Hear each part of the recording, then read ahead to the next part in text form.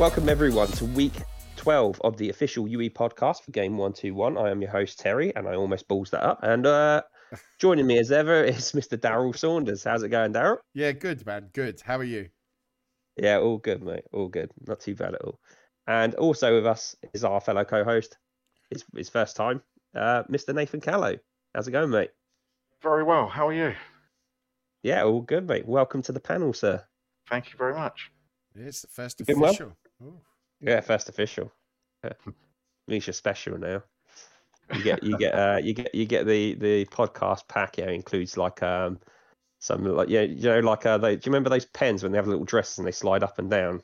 Yes, I remember. Yeah, it's like that. It's just got Sol Campbell and it's got a Tottenham shirt and it comes down. It shows an Arsenal shirt. So you're just setting the tone already, aren't you? You're gonna get one of those.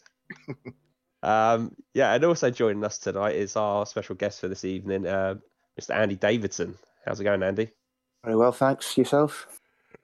Yeah, lovely stuff. Yeah. Good to be back on. Always nice to have you, it's been a Andy. while. You got a good mic, so I appreciate it. No, it's just a bog standard iPhone 7S, nothing special. Well, it works fucking well, better than most other people. So, who's had the worst mic so far, Daryl? Name and shame. Oh, I don't know. There's so many. There's too many of them. I think Faddy in his cars has got to be up there. Faddy in the car, yeah. And who was the one with the really screechy phone for a bit? Was that Nath? Oh, was that?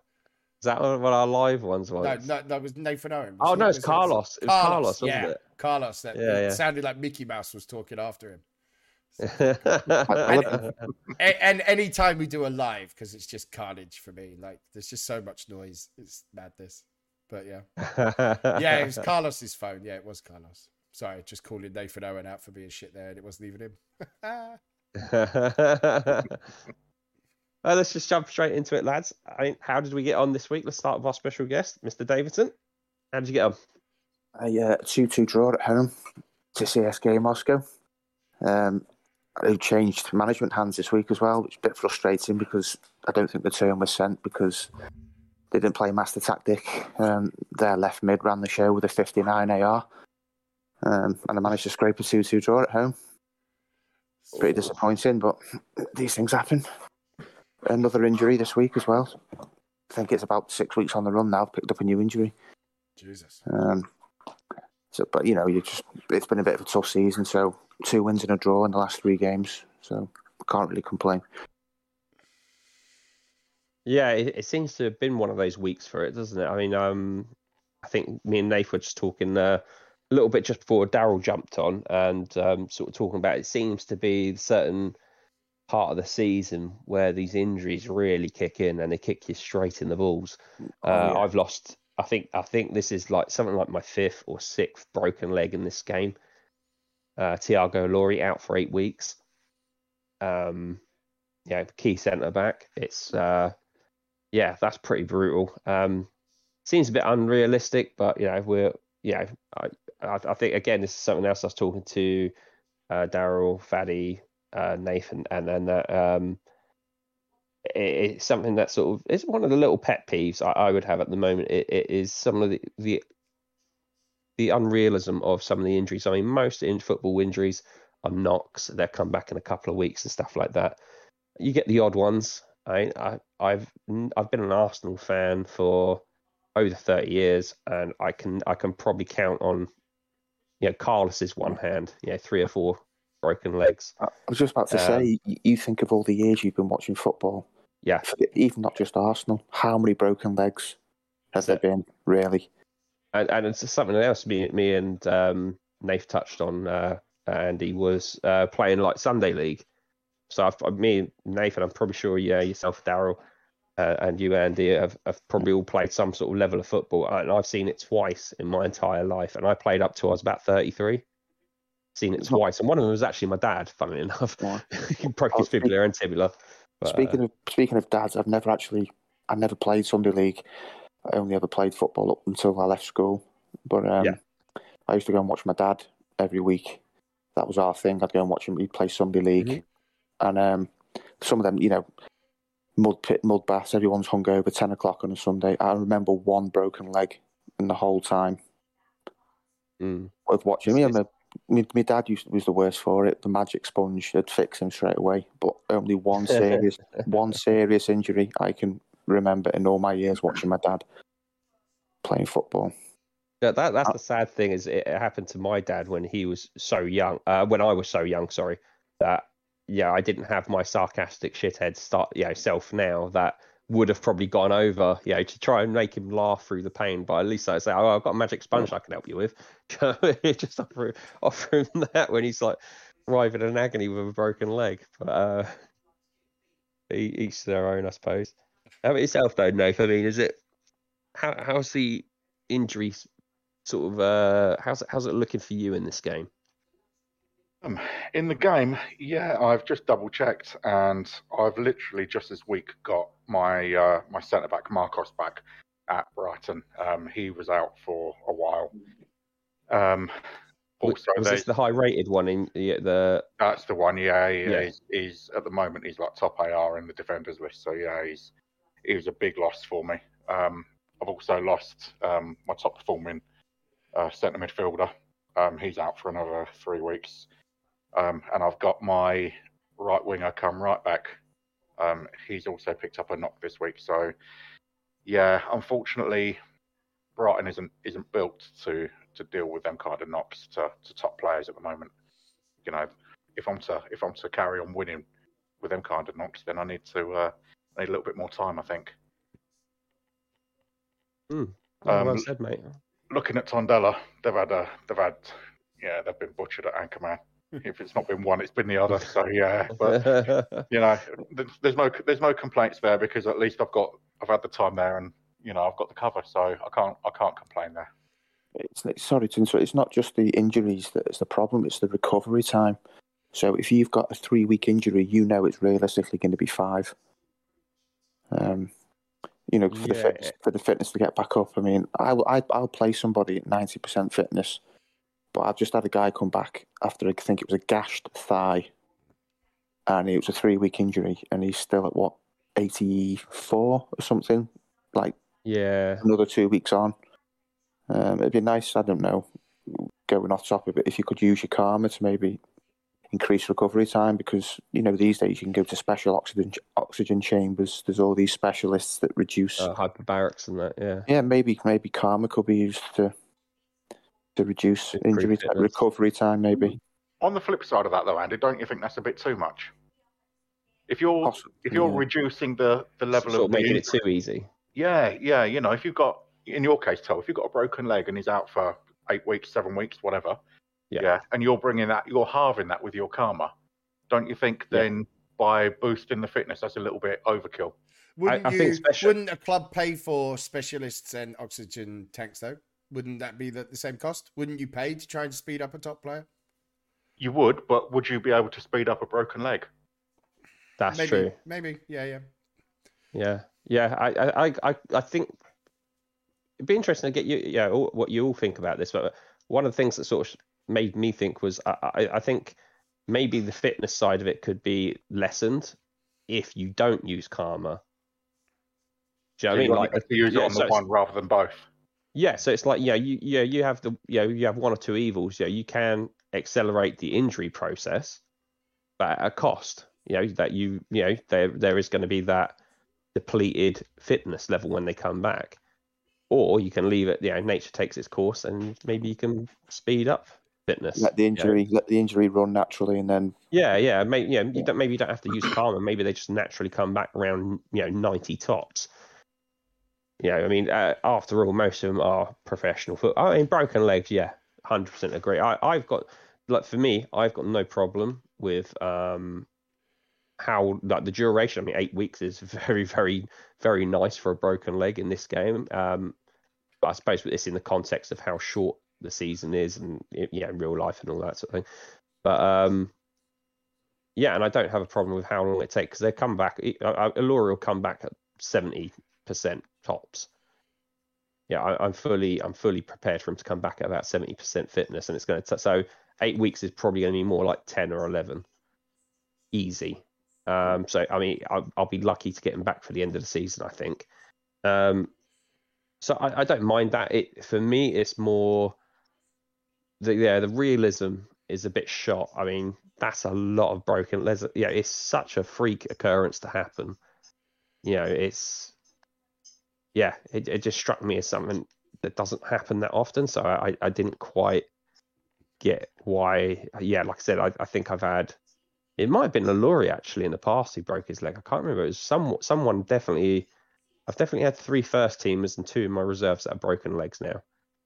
It's since the start of the game. I've got a feeling it might have been Laurie in the past, so it just feels like it might have been one of my other centre backs. But it just struck as a bit harsh. But I'm trying not to get involved because injuries have just not been an issue for me in this game, like any season. I've got none. I have none in my squad right now. Like all 3 squads, I have no injuries. I have one player that's 89%. He come back from like a 1-week injury.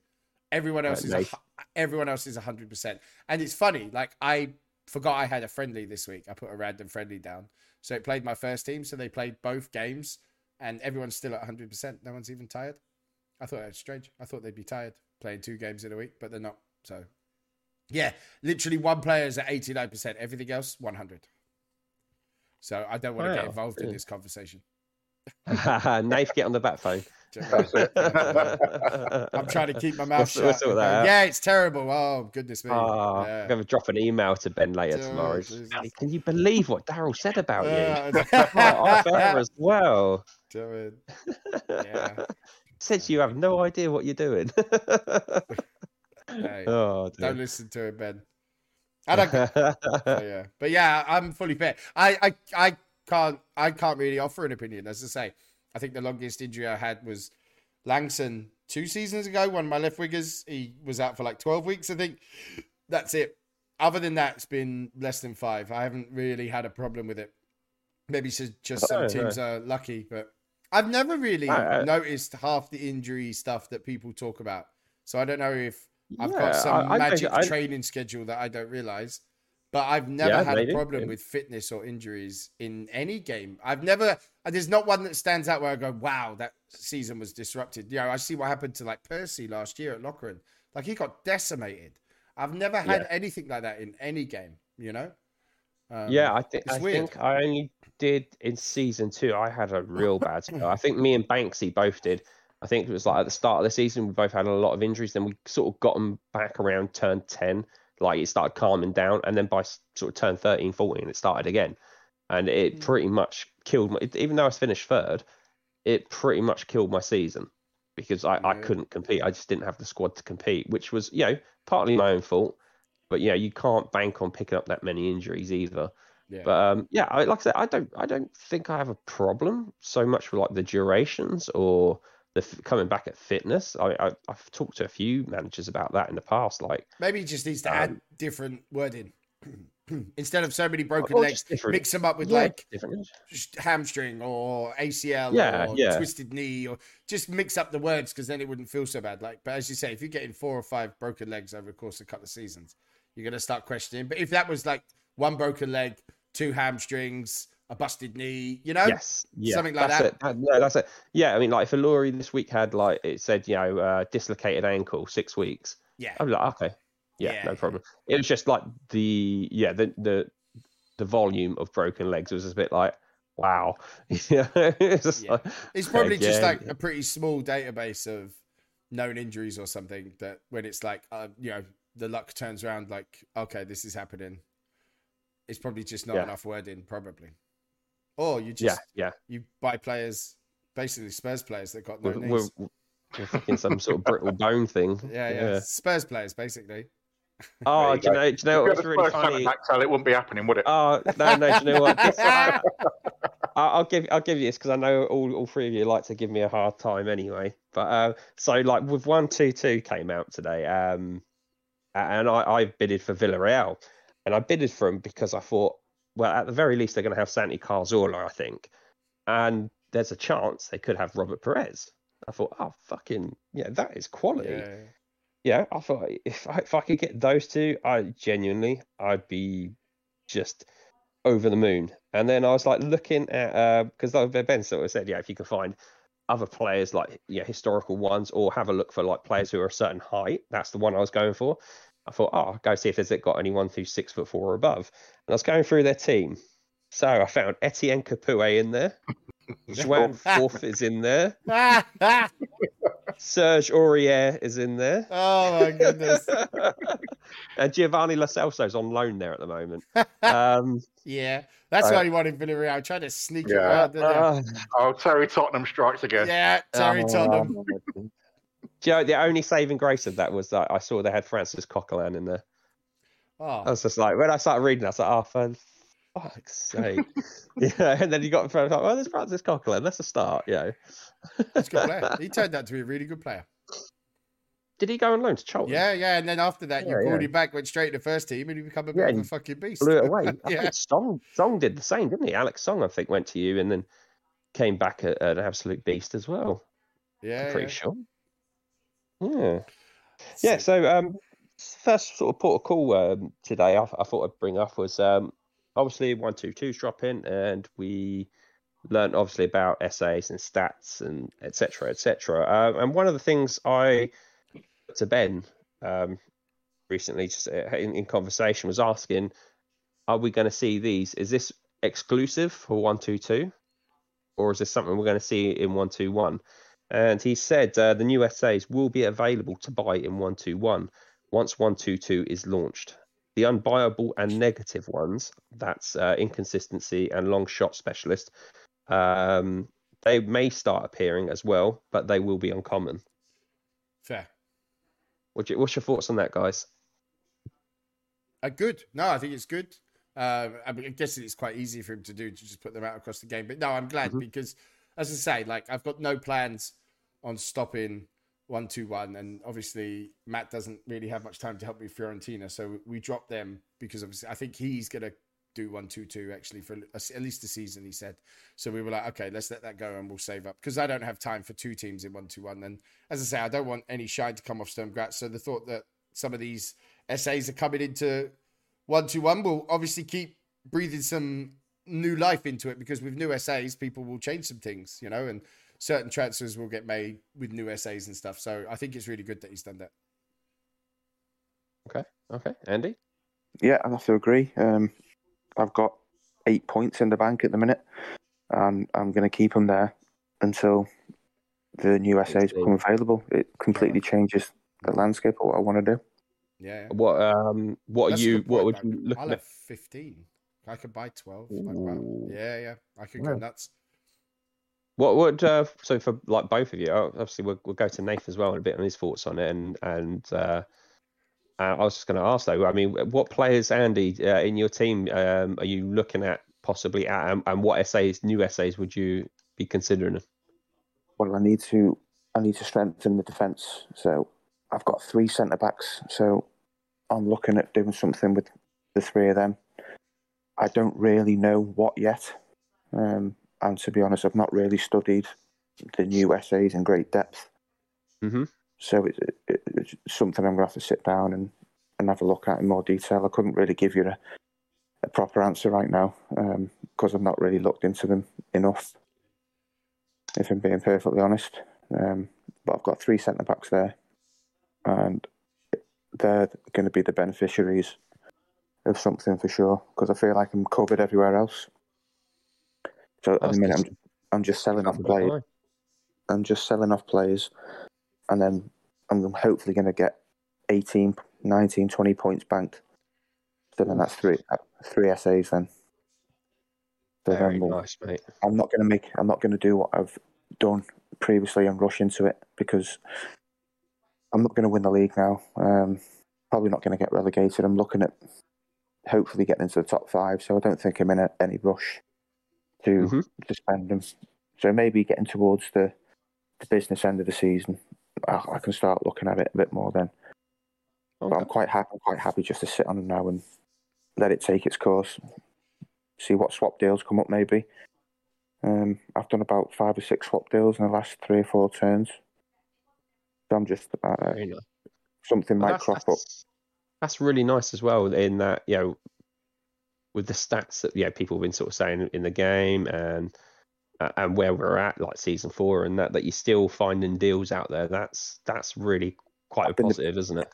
The busiest I've ever been at any point in any game. I'm literally doing 2 for 2 deals, doing some cash buys. Did another swap last week that I had no plans to do, but it cropped up on the forum, so I thought, yeah, I'll go for it.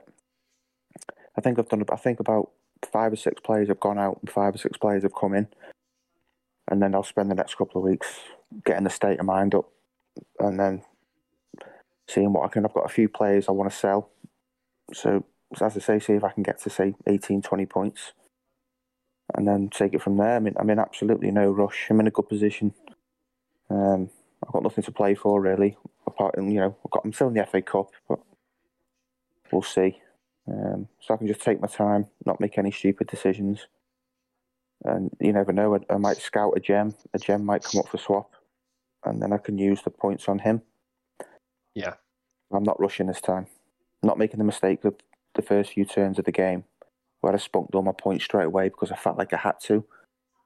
I'm just going to take my time and see what happens.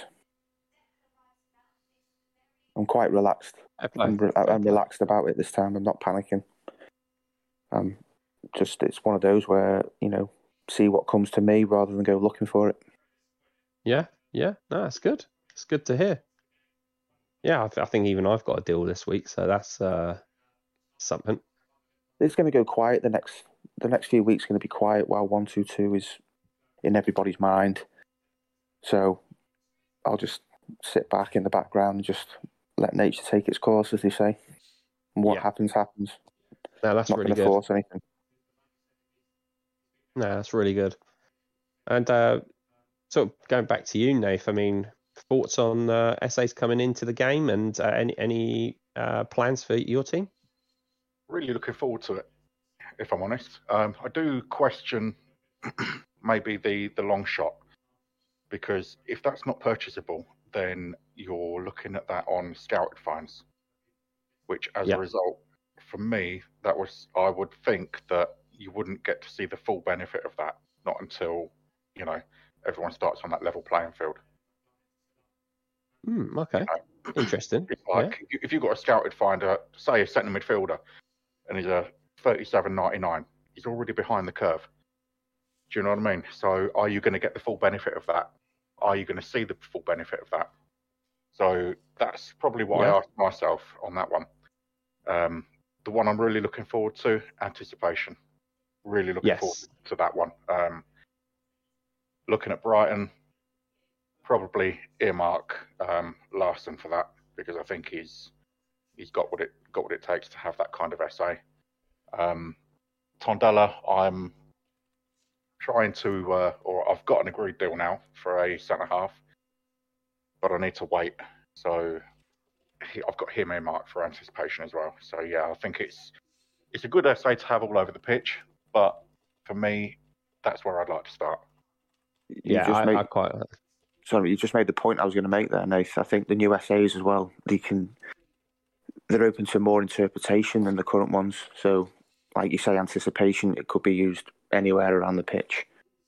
So I think obviously a lot of thought have gone into them from Ben, and I think they're a really good addition to the game because they can be interpreted depending on who you are as a manager in all different ways. Yeah. For us in 1-2-1, with it coming in partway through the game, you've got to fit it into your team, or you're going to look to fit it into your team where you've got space, and obviously where you're going to think you're going to benefit. So, and of course, a lot of players already have dual SAs, so you might have to take one off. Exactly. If you really want to. That's definitely benefit 1-2-2 more than this game. But luckily for me, I've got some players still with only one SA, so I've got some scope to. Yeah, that's where you can double up, can't you? Beef them up a bit. Yeah. I like that. What about selfish for you guys? Is that? I think it's something you seem quite excited about, Darryl, when it first dropped as a concept. I think maybe my view on it, I'd obviously want to read a bit more, but I think the idea of when you play one up top, I could see how it could work. I wouldn't mind if I'm playing one up top and certain play, having a selfish guy up there that's just going to try and bang it in. I'm all for having a look at it. It doesn't put me off. I'd want to read it and maybe see how it works a little bit more, but it doesn't worry me about having a selfish player, you know? All the best teams in the world have them. Yeah. Look at Ronaldo. He done all right, didn't Exactly. he? So, you know, selfish player. For me, he would definitely have selfish. Like, he would 100% have that, I think, at the start of any game, to be honest with you. But yeah, again, it depends on how it reads and how it actually plays out. But the idea of a selfish striker, I don't really hate, you know, especially in the style that I play. It might actually help. So, but yeah, I'm quite excited about that. But yeah, it's like Andy, I'm looking at some of these new ones for my defense, anticipation, man marking, or whatever it is. I'm kind of looking at some of that. I think that would help me. But yeah, we'll see as they come out. But yeah, I've sold so much. Like I've made like 120 mil over the last like 3-4 weeks. And I've still got loads on the transfer list that can go at decent price as well. So I'll be pushing sort of 200 million, I think, once they're all gone. And I've been really lucky with like try lists have been half decent. So some of the youth teams moved into the reserves. I've trimmed out the reserves, called a youth team up. Try list has taken its place. So I haven't actually had to spend. There's been little bits off the scouts, and there's a little bit more this week. There's a couple of wingers that I'm going to bring in, sell on another one. But it's been a really good rotation. I've been really lucky at being able to find people to replace. And yeah, so I'm going to sit on that cash and bucket load of points. And as Andy said, just maybe be like spin it round at the start again, like throw some new essays in there, throw some different ones, mix things up a bit. Yeah, make us a little bit stronger, especially defensively. I just kind of went with determined and reliable throughout the defense, just as like safe bets. But I think now with a bit of cash, and now I know how my team's set up, I can maybe experiment a little bit more with a couple that haven't got double essays and stuff. So yeah, looking forward to it, actually. Looking forward to it. I think it's been really clever with the release of 1-2-2 with a totally different game, but throwing these new essays in, I still think will breathe life into 1-2-1 for at least another 2 seasons. I think it's been really clever, isn't it? I do. I and everything I've heard, maybe when you first hear a game, you think, "Oh God, is that the end of 1-2-1?" I don't think it's anywhere close to being the end of 1-2-1. I think 1-2-1 can easily push 10 seasons before it even becomes an issue. Myself. And I don't think lads will leave. I just think maybe some more second teams will get dropped. But I still think you'll keep a core group of managers. I don't think the game's going to die anytime soon. No, I don't. Do you know what? I just had the Vietnam flashbacks moment there, Darren, when you said it could go 10 seasons. Like, the podcast is definitely dying before that, man. So, yeah, I can't see 10 seasons of this. You never know. Did we think we'd make I love doing it. Did we make it this far, you know? Do you know what? Genuinely, I didn't think we'd get past one. I thought it was just going to be a bit of a laugh, and that was it. Yeah. Yeah, we're doing but all right. No, it could. It's one of them games where I could see like a handful of managers still sticking around just because of the squads that they've built. Yeah, I think it was Nathan Owen. He stayed with his Marseille team in game 100 for ages. Like 9 seasons. Yeah, he was there for long. And I think he may have even been the only manager left because he just got that sort of loyalty to the team. And I think there's going to be a few that are going to be like that. As I say, like, now that I've got my head screwed back on straight and I look at the Sturm Graz, there are people in the youths that, you know, they're probably not going to get a rise for like 2 or 3 seasons. And my brain's like, actually, I want to see how they become. You know, like a Karma kid I've got up front that's the target man. It's just bagging goals for fun in my youth team. You know, he's got 10-star aggression. And I'm thinking, you know, he's only a 91 and he's like 20. And I'm just like, well, I want to see what he's like in 2 seasons. My brain's already at 5, 6, 7 seasons, you know? I wish I'd have taken back. I wish I'd have kept up my reserves in youth. I really do. It's a part of the game I enjoy, and it's the first time I've let it slide. Really, they've all gone. There's literally nothing left in my youth. I always replace if something bids on my reserves. I literally will only accept if I can call a youth team player up in its place and then bring a youngster in, and I've done that like on rotation. Yeah, that's something that I'm definitely going to do in the next game. Let's look at here. The oldest person in my reserves is 24. So they're between 21 and 24. So I've literally just called up a youth team player once I sell one and just kept like the rotation going, you know? And there's another 3 going this week. 2. I think the format of the new game, definitely benefits that because 1-2-1's been all about cash, 10 speed, double essays, points on the first team. Where because of the way he set this 1-2-2 up, I think it's going to be more, more useful, more important to concentrate on all 3 squads. Yeah. because it's such a level playing field. Yeah, it will. And I think we're all going to have to be a lot smarter with our points as well. I mean, and I think everyone will be forced into that in a sense of, no one's going to have, I don't know, for a while at least anyway, like one of those legends that's going to command 2 or 3 good players, pot players. So I can see most people sort of maybe holding on, or some people squad building by developing pot players and just keeping them, like if they've got decent untrainables. It suits me perfectly because I won't be playing the game for names. Yeah, same. That kind of thing's never bothered me. So all the bidding that's gone on, or I couldn't care less if I get Joe Bloggs and Pete Smith and whatever. I don't care. If a legend, if a legend come up and I was like, I haven't particularly got any heroes in the football world, so they don't really bother me. No, I mean, like if I found someone like, I completely agree, because if I found someone like Frank Rijkaard, say, and he's worth my entire transfer kitty, but I found someone with exactly the same stats, and he's like half the price. Yeah, it's going to go on the Joe average. I don't really care. It's not a big thing for me. That's a good thing about you, isn't it? We all play the game in a different way, so there'll be lads out there who'll be looking to maybe have a theme. They want, like, I don't know, a Serie A legends, or good luck to them. But for me, I couldn't care less what they were called. Could be called Nathan Callow for like a. Nah, I'll play for you, Andy. That's wheelchair masters football. You don't want to do that, mate.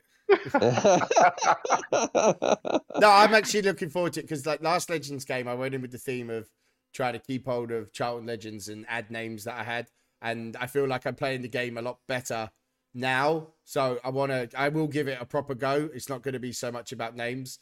I'm hoping that a couple of Charlton players actually can stick around, that they're worth, because I know now how important it is maybe not to just rip everything out and throw it away. So yeah, I'm definitely looking to take this one more serious and have a much better go with Charlton than I did last time. Hoping for Martin Pringle up front, yeah? Hey, that's Jonathan Johansson, that's the one. Fucking loved Johansson when I was young. Nah, he wants Tony Literally, all I've said, please, don't. Dennis Ramadan. Literally, don't care what stats Wat is, he will not play for me in this game. Herman what if he was like the only player in your squad that was like 90-34? No. Go straight on the market. Straight on the market. Swap him out. Give me something. Yeah, straight out. No, can't do it. The only one I'm hoping is half decent is Dean Kiley. Like, as long as Dean Kiley kind of works as a keeper for me, the rest is all right. That's the only one I'll be upset about, I think, is if Dean Kiley's as bad as he was last time, because he was trash last time. Fair play. Could be worse. Could have Bryce Samba. Hey, listen, in the Football Manager save I did, Bryce Samba was loaned out from, my mate was managing Nottingham Forest. I was doing Derby. He loaned him out from Nottingham Forest to Bayern Munich, I think it was, or Liverpool. Liverpool sat on the bench, played one game in the Champions League semi-final against Bayern Munich, won the Champions League, and then I brought him down to the Championship, and it's Champions League winning Bryce Samba. He was a god. Bryce Samba was a god, so there'll be no bad talk of Bryce Samba. He's a fucking hero for me. All right, well, let's jump back into 1-2-1 though, and we're just going to touch on the the second stage of the Champions League started this week. Thought we'd go through the groups, thoughts on who you think will go through, results this week, stuff like that. So Group 1, obviously we have Phil Chin's Inter Milan. I can't remember what used to be Richard who ran West Ham. I'm not sure who's manager Jesse, there, so apologies. Jesse. Is it Jesse? Oh, yeah. Okay, nice one. Fair play to him. So yeah, Inter Milan, West Ham, Mickey Singh, Spartak Moscow, and Reims. Again, I'm not sure who manages Reims. I should have checked that. I think that's Sam Afe, isn't it? Oh, is it? Lovely, so. Lovely. Sorry about that, Sam. I should have done my due diligence there. But yeah, I mean, interesting start to the group stage. I mean, Spartak Moscow, given the quality of the players he's got in there, surprised? Anyone surprised by that?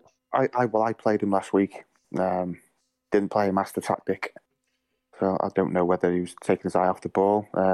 He hasn't really got much. He's got a main striker. He plays one up front. If that main striker's injured, his backups gash, for want of a better word. I haven't heard that word in ages. I haven't had any for ages. Hey, listen, I'll hook you up, man. Come see me. That's I why want to borrow your penis, to be honest, Harold. You really don't. You really don't. No. I think I don't know what's It's like gone. So I don't know Swiss what's gone on. cheese. Oh dear. Oh jeez. Helmet cheddar. Sorry. Do you know what? No, none of them results shock me. Inter Milan will go. Yeah. Inter Milan will win that group. I think Inter Milan's quality. yeah, it's Phil Phil's whatever a quality Inter, manager. whatever the result between Inter and West Ham for me. Nothing against Reams or Spy, but I'm guessing Reams has got one eye on the league because he's not doing that great. I think he's in the relegation zone, isn't he? Last time I checked. Yeah, there you go. He's 4 points away from PSG in my division. So yeah, none of them results shock me, and that's not because he's got a bad team. I'm not knocking Sam there. It's as I say, my division's just weird. But no, none of them results shock me. It'll be trying to push a decent run for, respectable results. But I think it will finish pretty much like it is now. Inter win the group, and then the other three will take points off each other. So, I'm not sitting on the fence on this one. I think Inter Milan will probably win every game. Maybe get a draw at West Ham, but I think they'll win everything else. I think they'll win it comfortably. The group. Group will stay as it is for me. Yeah, I think it will stay as it is. Yeah. I think Phil is. Yeah, he's really tough to play. I never look forward to playing. Well, there's not a lot in my league I look forward to playing, but yeah, he's quality. So yeah, it doesn't surprise me. Moving on to Group 2, though. I mean, we have obviously the league leader in the South, Prem, Andy Young's Mallorca, Will's Lyon, Ben Bagshaw's Real Madrid, and Manchester City under the guidance of Amir, all drawing this week. 2-2 between Mallorca and Lyon, and 1-1 between Real Madrid and Man City. Any surprises there, or do you feel that reflects the group that it is that even? It's a group of death, isn't it? If there ever was one. Definitely. I think the Real Madrid result surprises me a little. Nothing against Real Madrid. Just I think Amir probably would have seen that as one that he could probably have stolen a win from. I mean, it is a really tough group. Like Lyon are great. Mallorca, I've been bragging about how well he's done since last season. But I would think that I would have felt that Mamiya would have had that as he'll take a point, I'm sure. But I would have felt that Man City would have been the slight favourites for that one myself. Considering league positions and stuff, I would have thought that Man City would have been favourites for that. But what a horrible group, though. You wouldn't want to be any of them, would you? No, I'm glad I'm not in it, to be fair. Yeah, no thanks. Really glad. Wouldn't be surprised by any of them winning it or any of them finishing bottom. Yeah, I could, yeah. It's that close. Yeah. And how do you see it playing out, Nath? To go through, my personal call would be Mallorca and Man City. I don't think Amir can be too disappointed with a 1-1 away draw. If you look at them two teams, if you go away to Madrid and draw, and then you pick up 3 points at home, or 2 points at home, whatever, then I think Amir would be happy with that over the two legs. Andy, again, away at Lyon, you got to remember both them teams are away, and they've both gone and got something. Yeah, very true. I don't think he'd be upset. Yeah, I just think he would have had one eye on that as one to win in such a tough group, No, I understand what you're saying. Yeah. I think if Lyon can be, I don't know Will personally, just through what, but I think if he keeps a settled team, I think he could be a dark horse if he doesn't swap it around too much. There you go. That's a bold prediction there. My dark horse would be Lyon. I don't know. I find it a really tough one to pick from. All quality sides, all good managers. I think most people would sort of think Amir's a hot favourite. I do feel Andy's got something special going on at Mallorca at the moment. It has vibes of last season, Daryl, with Art Media for me. Yes. I could be one to watch. I think so. Yeah. Group 3, another tough group. Bayern Munich under Mikey Duncan, Atletico Madrid under Martin Banks, Dan Lane's Chelsea, and Jay's Benfica. Are we shocked this week by? Well, obviously we have the big result is obviously Bayern Munich beating Benfica 4-1.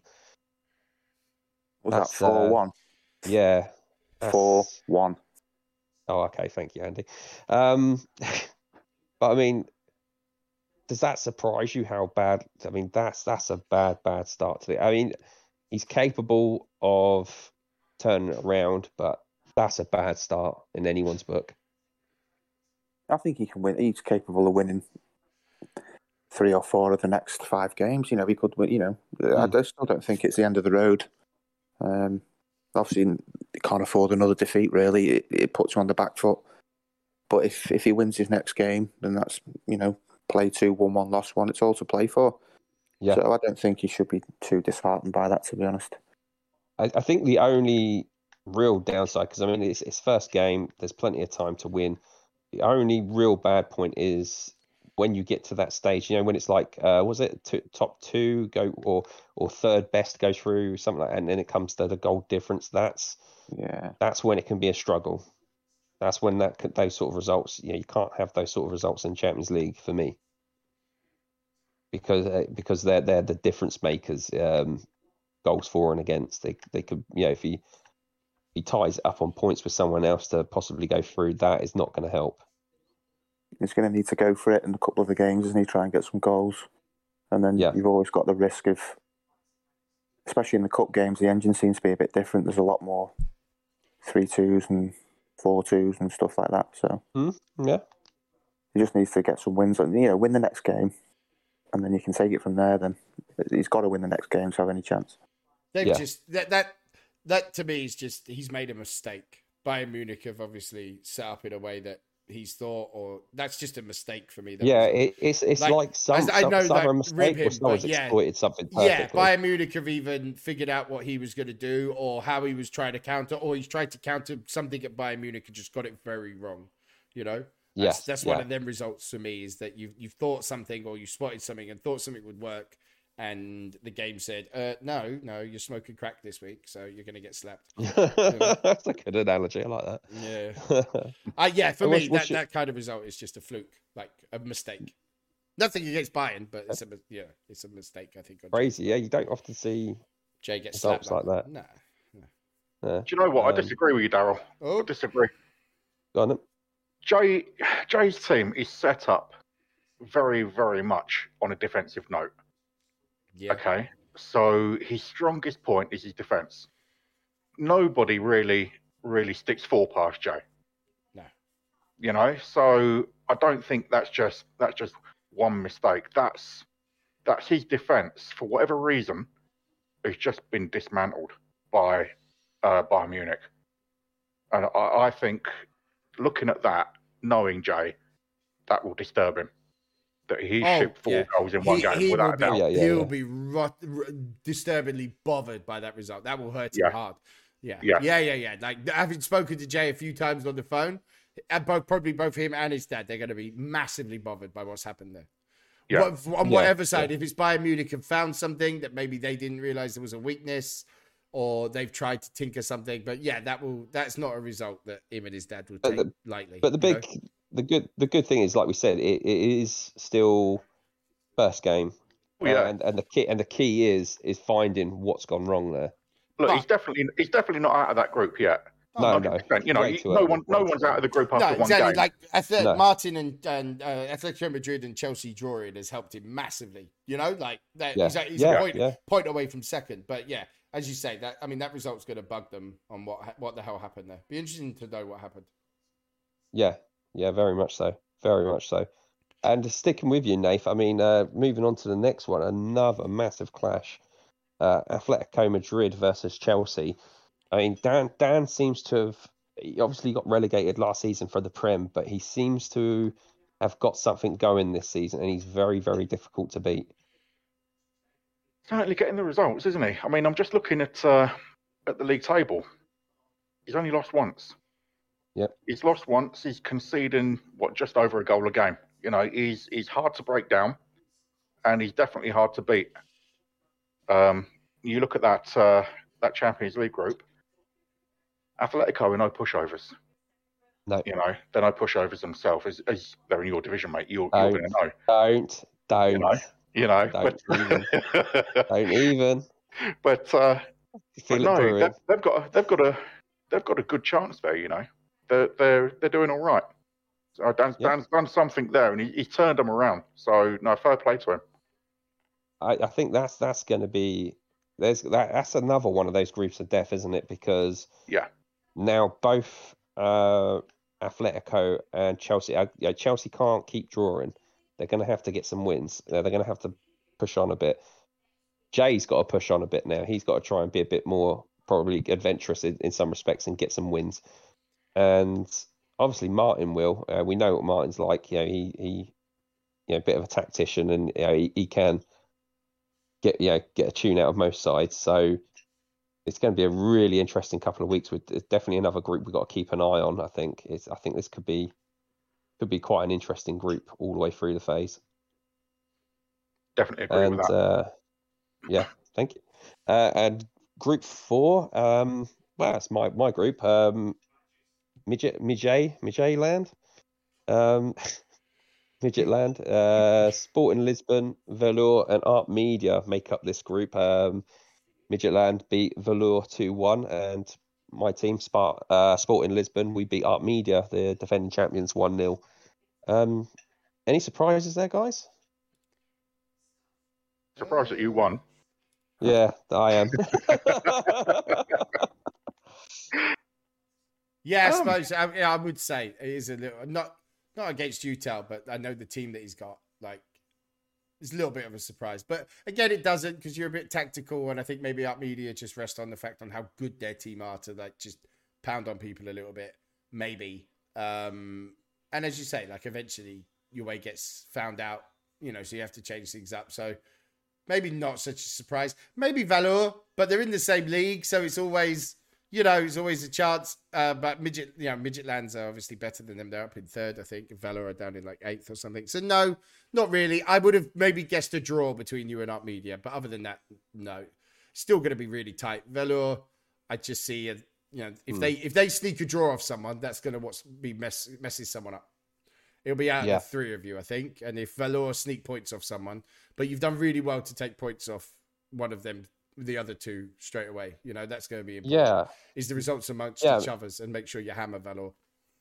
I know we didn't really touch on much about how we got on this week.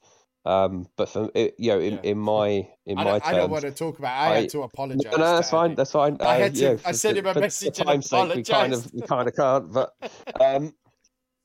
yeah, I mean, I did beat Art Media 1 this week. I think tactically, I think I got it really good. I think I got it spot on. But the bit of a gloss is off of it in a sense, because I always, if I'm beating a side like as good as Art Media and as great as well as they've done in the game, I like to beat their first team. And I'm not going to lie with that. I mean, he was missing his star striker, so it is what it is. I don't get too carried away by it. But yeah, it's nice. It's nice to see where we're at. Where in comparatively, I mean, like that we can compete. I always like that. That's what's important to me. I want to be competing with everyone. If I get thrashed by someone, I'd be really concerned. I'm quite lucky. Pretty much every game I've lost has been by 1 goal. Oh. So it's like any game I've lost in UE in this game anyway, it's been really close. So I don't think I've been slapped really since like season 1, when that sort of period at the start of a season and start of a game when you're trying to get the players in to build your style, your formation, your tactics. I think that was the last time I got properly slapped by someone. It was probably Atletico, actually. Atletico Bilbao with Williams. But I've done pretty well since then. But it was wouldn't get too carried away with that. I still think I think Harry will either top it or come second. I think he's strong enough. I think it'd be a big battle for the rest of the spots. We've all got to try and get wins. So it'd be really interesting. Don't underestimate Midget Land, though. They're doing quite well in their league. No, that's what I mean. I don't underestimate anyone. I try and mention his name, but we all know who's in charge of them. You say Land's got them, hasn't he? Yeah. Yeah. So and the last group is Steve Cabbage. He tops it with Leicester. They Steve Cabbage. They beat Zenit. They beat Zenit 3-0, and Atalanta beat Leverkusen, last season's runners-up, 3-0. I think that's the result of the huge results. That's the result of the week. Them two results are the results of the week. Yeah. No disrespect to Leicester. Steve's a great lad, great manager. You'd never have put them winning 3-0 at Zenit. Absolutely not. No. Yeah. No, speak to Steve, as I say, almost every week before turn. Quick check-in on who he's got, what he's thinking. I don't think even he, in his wildest dreams, would have guessed that he could have won that 3-0, you know?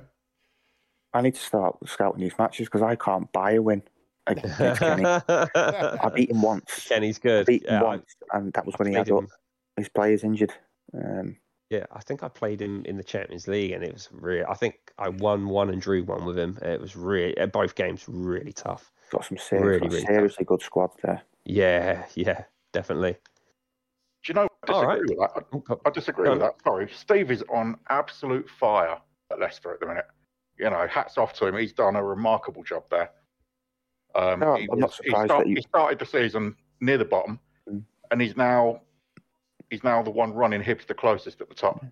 You know, that's some turnaround for him. Not surprised he won. I was just surprised you can go away to Zenit and spank them 3-0. So, that is. Yeah, I'm not surprised Steve can win. Yeah, it's the fact that he won 3-0. Of it, isn't it? It's the same. It's the same with the Leverkusen one for me with Atalanta.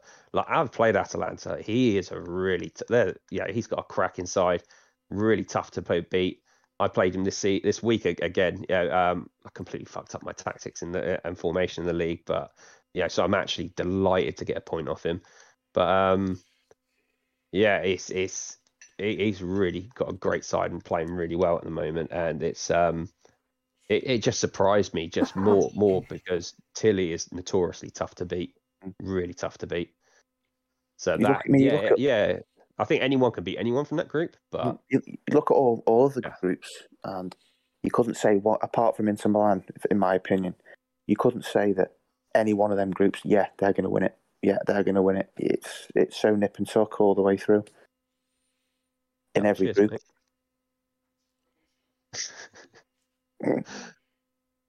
All right. Well, on that one, I think we'll have to quickly wrap up with the transfer roundup, Daryl, and then we'll go to some questions. Right.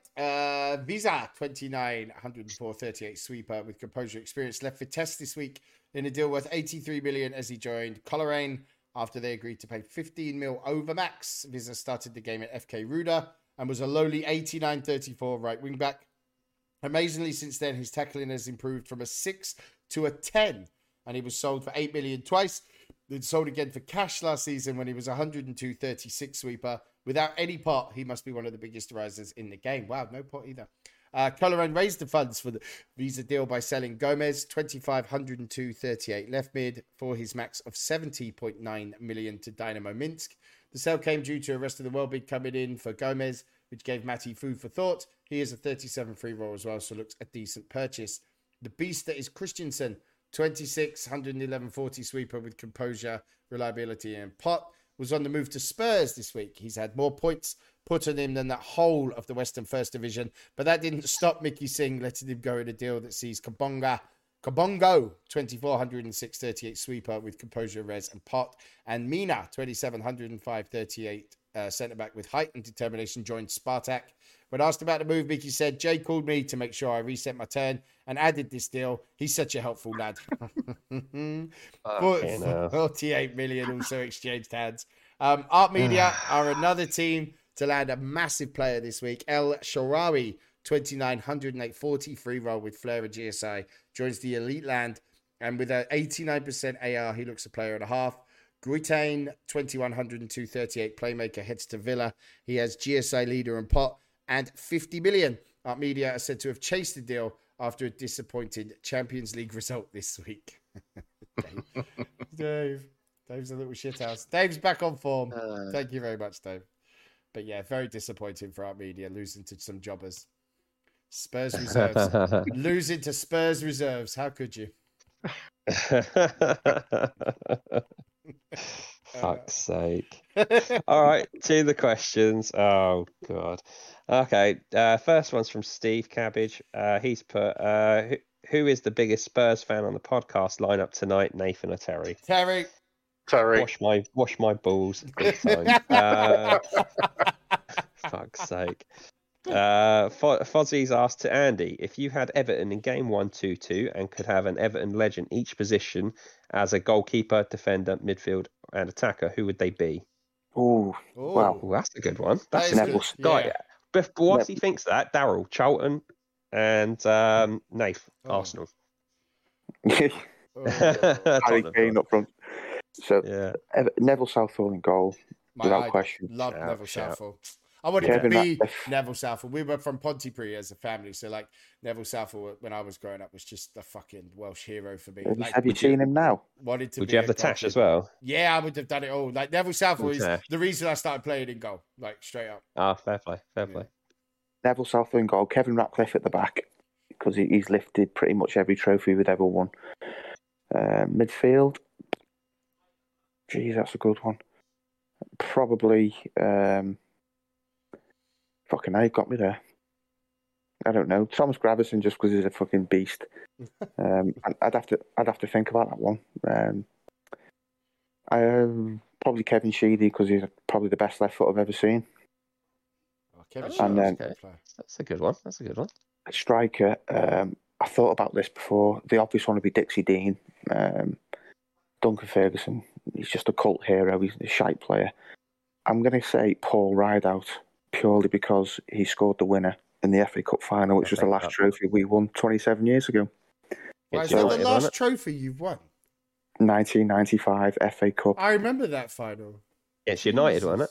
Yeah. I United remember that. disputed the league and the FA Cup that year. Wow. Yeah, that's Roy right. Keane, Roy Keane done his cruise ship, didn't he? And That's right. Yeah. so I'd have to say on that basis, in terms of ability, Dixie Dean. Kevin Campbell was a push because he saved us from relegation a few years ago. But no, I'm going for Paul Rideout because he scored the winner in the final of the last trophy we've won 27 years ago. So fair enough. Southall, Ratcliffe, Sheedy, Rideout. Wouldn't be a bad five-a-side team. That's that, not a would it? bad, No, not a bad yeah, Masters that's not team to put bad, not together. bad. there. Yeah. How We about you, did have some Daryl? good Charlton? players once. Like Dean Kiley, because I'm biased. Probably Richard Rufus, where like before his injuries, man was a fucking beast. I put Klaus Jensen in midfield because he's just a fucking god. Mate, he was so good against us every time. Up front is tough because like I was brought up where it has to be Mendonca, but Mendonca, yeah. Darren Bent was really good. But no, I Tony think what? no, never. It'd have to be Mendonca. So Kylie, Rufus, Jensen, and Mendonca. So not Tony Watt. Okay. No, not Tony Watt. We do fuck Jesus Christ. Hey, no, I've got to get something back. It's been all 3 fucking weeks with you. Shouldn't pretend to be an Arsenal fan when you're secretly Spurs, innit? How about speaking of the Spurs, Nath? Yeah, good question. In goal, probably, you know what, just for the laughs, Eric Torsvet. I used to love Torsvet. He was good though. No Yeah. laughs. That's Yeah, awesome. he I had him in was the August good. football. Do you know what, Nath? He played for a Tottenham. What would you call it? Like a select against Basingdyke. Every season, it was them, Millwall, and another London side would always come to the Camrose and play friendlies and give all the proceeds to the club. But yeah. I saw him play towards it actually. Yeah, Torsvet in goal. It'd have to be the King at centre half, King Ledley. Oh, I thought he was going to say Tony Adams. Okay. Also Campbell. Hey. Hey. No swearing on the podcast, please. Come on. Midfield, Gascoigne or Hoddle. It'd have to be Gaza. Up front, I remember growing up watching Clive Allen, and he was absolutely immense. But how can any Spurs fan overlook Jimmy Greaves? Yeah, fair point. Yeah. St. Greasy, what a show. You know, Can I just quickly- you put can I Lineker and Allen in conversation, but yeah, how could you go past Jimmy Greaves? To be fair, Yeah. True. Yeah, go I for it, just Andy. Quickly amend my legend. Paul Gascoigne's my favourite ever player. And I can't believe I didn't pick him as my midfield legend because he did play for us about 15 times. So going for I can't believe it. Too late. He's already been Too late, taken. yeah. He's like Shane Warne of football for me, so I'm going for Gaza. Yeah. That's a That's an interesting comparison, actually. Yeah, that's a shame about Shane Warne. Gutted, my hero. Great player. Yeah, great. I played cricket at school. He was my hero. I was a spinner as well. I couldn't bat for love nor money, but I used to love spin. Arsenal legends. I think it would have to be David Seaman and goal all day long. And not even on a boundary way. I think Sol Campbell's very close to being the defender. I think though it has to be Mr. Arsenal. It has to be Tony Adams. Proper leader, and we haven't had that since him. I wouldn't even put Vieira in the same category. Vieira was a great player. It's like that old debate between Vieira and Keane. It's like if you want a great midfielder, like technically, Roy Keane was nowhere near Vieira. If you want a leader of men, Vieira was not even close to Roy Keane, not even on the same planet. Vieira led by the way he played, didn't he? Rather than yeah. He was just a great player. But Roy Keane was a proper leader, and you can see it now. He still has that aura about him. I've got a lot of time for him now. I never liked him as a player, but since he became a pundit, he's sort of grown on me. I think he's a great guy. I think Seaman, Tony Adams, midfielder. I think I know I just said Vieira there, but for me, we always pick the ones we love. I was always a big fan of Ray Parlour, but I think I absolutely love watching Robert Perez. I think he was just dynamic. He scored, he assisted, and he had that bit of arrogance about him. Like he just scored like stunning, like the one against Villa when he chipped Schmeichel. He caught it on the volley and then lobbed him from about 20, 30 yards, and it was just immense. And that was quite common for him. He would do that, quite often. Score absolute stunners. Up front, it's probably going to annoy every Arsenal fan I know, who would always say Henry, but everyone knows I'm going to say Bergkamp. Bergkamp is God for me. He's just the greatest player I've ever seen pull on an Arsenal shirt. Armstrong never played for Arsenal. Sorry, mate. So that's only because Chris Armstrong never played for Arsenal. You fuck off, back. You get back in your bin. We have a veto. I'm going to get Daryl to join me. Oh no, he won't now. He'll take your side and you'll veto me off. Actually. Last few questions. Lewis asks you, Andy, honest opinion on if Everton can get out of trouble this season. Ask me again after Sunday's game. If we don't win on Sunday, then we're going down. Worried. Yeah. Absolutely terrible. He's also followed that up with another question, which was, do you think it's time for Coleman to be dropped? Been absolutely fantastic for us, but getting done far too easily now. He should have been dropped. Never mind now. He should have been dropped months ago. Finished. We bought a right back from Rangers and not playing him. It's time to go. He's gone. It's pointless being sentimental and saying, oh, it's a relegation scrap, don't throw him in. But if Coleman's not good enough, then just because he's the captain and he's been such a fantastic player, once you're done, you're done. That's it. So, no, he's got to go. Sentiment doesn't come into it, because if Everton go down, mark my words, we are not coming back up. We are not going to bounce straight back up. If we go down, we'll be like Sheffield Wednesday, keep dropping. Stay down. We've got no money, we've overspent, and all the best players will leave. We are fucked if we go down. We won't be coming back up. Fair play, mate. Fair play. And the last two questions. One was from Faddy Darrell in regards to cash in the game. I don't know if I did ask him if he could sort of remind us, because we had a conversation on our private chat. No idea. I think it was in regards to the amount of teams in the Champions League in 1-2-2 will get a certain amount, but then it's more of a 1-2-2 question. Maybe we save that for save it for him. Yeah. We'll actually when we do the first podcast with Faddy for 1-2-2, we'll get you on to discuss that, Faddy, and I think that'd be the better one. And the last question is from Lewis. He asks, given the news on Chelsea, what is your thoughts today? Obviously, Chelsea in real life. What are your thoughts and hopes for the club? I don't think it's fair. So let's just to touch on it quickly. It's Abramovich has basically had, due to the war in the Ukraine, the governments have imposed sanctions, which also affecting the club, which I believe they can't do transfers. They can't re-sign contracts. Nothing. Only season ticket holders can come, so they can't turn to the game. Yeah, tickets. I don't think it's fair, especially when he was trying to walk away. He was trying to sell them. He said he wasn't going to take any profit, just get his money back and put anything over to charity. Like, he was trying to avoid Chelsea getting involved in what is his own mess. I don't think it's right that now everyone that works at Chelsea, they might not even have a job come the end of the season and stuff. For me, that's a bit too far. That's not going to change anything. That's not going to do anything. That's just putting other people under stress, Doesn't even affect Abramovich. No, it doesn't affect him. He's a billionaire many times over. Look how easy he was going to walk away from, 1.5 billion? Doesn't affect him at all. It doesn't do anything at all. It just adds stress to other people for no reason, for me. Okay. Nath? Don't get me wrong, I've got no love for Chelsea at all, and I'd love to see them go down. But if they're going to go down, then I think go down the right way. I don't think this is. If it was my club, I wouldn't want to see that happen.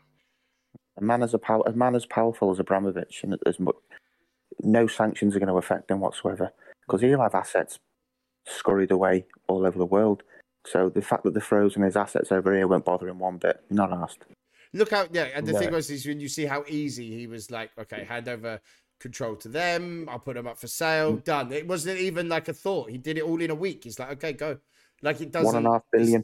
It's not going to bother him. And I think all it's doing is just making for issue here that Chelsea don't need. That just, as Dave said, no love lost with Chelsea, but got to do it the right way, Yeah, I completely agree. I can't stand Chelsea. Another jumped up club like City, but no, it just doesn't. I don't know. Something just doesn't feel right with that. There's people. I mean, they could be in a lot of fucking trouble financially now, and you see what I mean. Like, if it was just an owner who just pumped money into the club to see a turnover, didn't do anything else. But I mean, he's does stuff in the community. He's built the club up, and you look at where they were beforehand. Now they're like one of the powerhouses. It's a shame. It's a shame to see it come to this. I can kind of understand it in the sense of they're desperately clutching at straws to do anything to try and stop this war. I get that side of it. I get that argument. I think it could have been done better. Government and point scoring. Yeah, that's what it feels like. Yeah. Like, just be shown that they're doing something, and Abramovich is one of the most recognizable names over here in it. So they haven't thought, like, to take all Chelsea's source of income. Like, apparently 8 players were in contract negotiations, and that's all halted. So what them 8 players now going to do? Like, I don't know. Yeah, it's maybe a step too far. That's not going to bother Abramovich or Russia at all. It's not going to do a thing.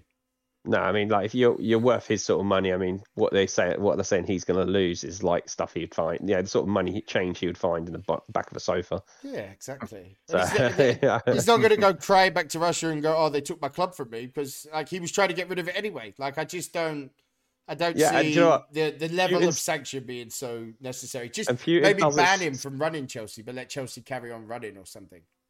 Yeah, and also, I mean, like, Putin's just like kind of declared war on someone. He doesn't strike me as the someone who's going to go, "Oh, actually, one of my mates is having a tough time. I'm going to stop." Yeah. Do you know what? On second thoughts, you're right. You're right, Roman. I'll stop this war. Exactly. Because you can't get your new Tesla. I'm sorry. They're going to have to. They have to do something, because why ruin Chelsea Football Club for what? For something that they're not going to get a reaction out of. Yeah. I mean, there's probably much better things they could do, but yeah. Okay. And on that, we'll leave that for the podcast this week. Thank you, Andy, our special guest this week, for joining us. Thanks for having me on. Thanks to my fellow co-host, Mr. Nathan Callow and Mr. Daryl Saunders. Yeah. Come. Enjoy Tottenham this week. So hope you do well. Fuck you.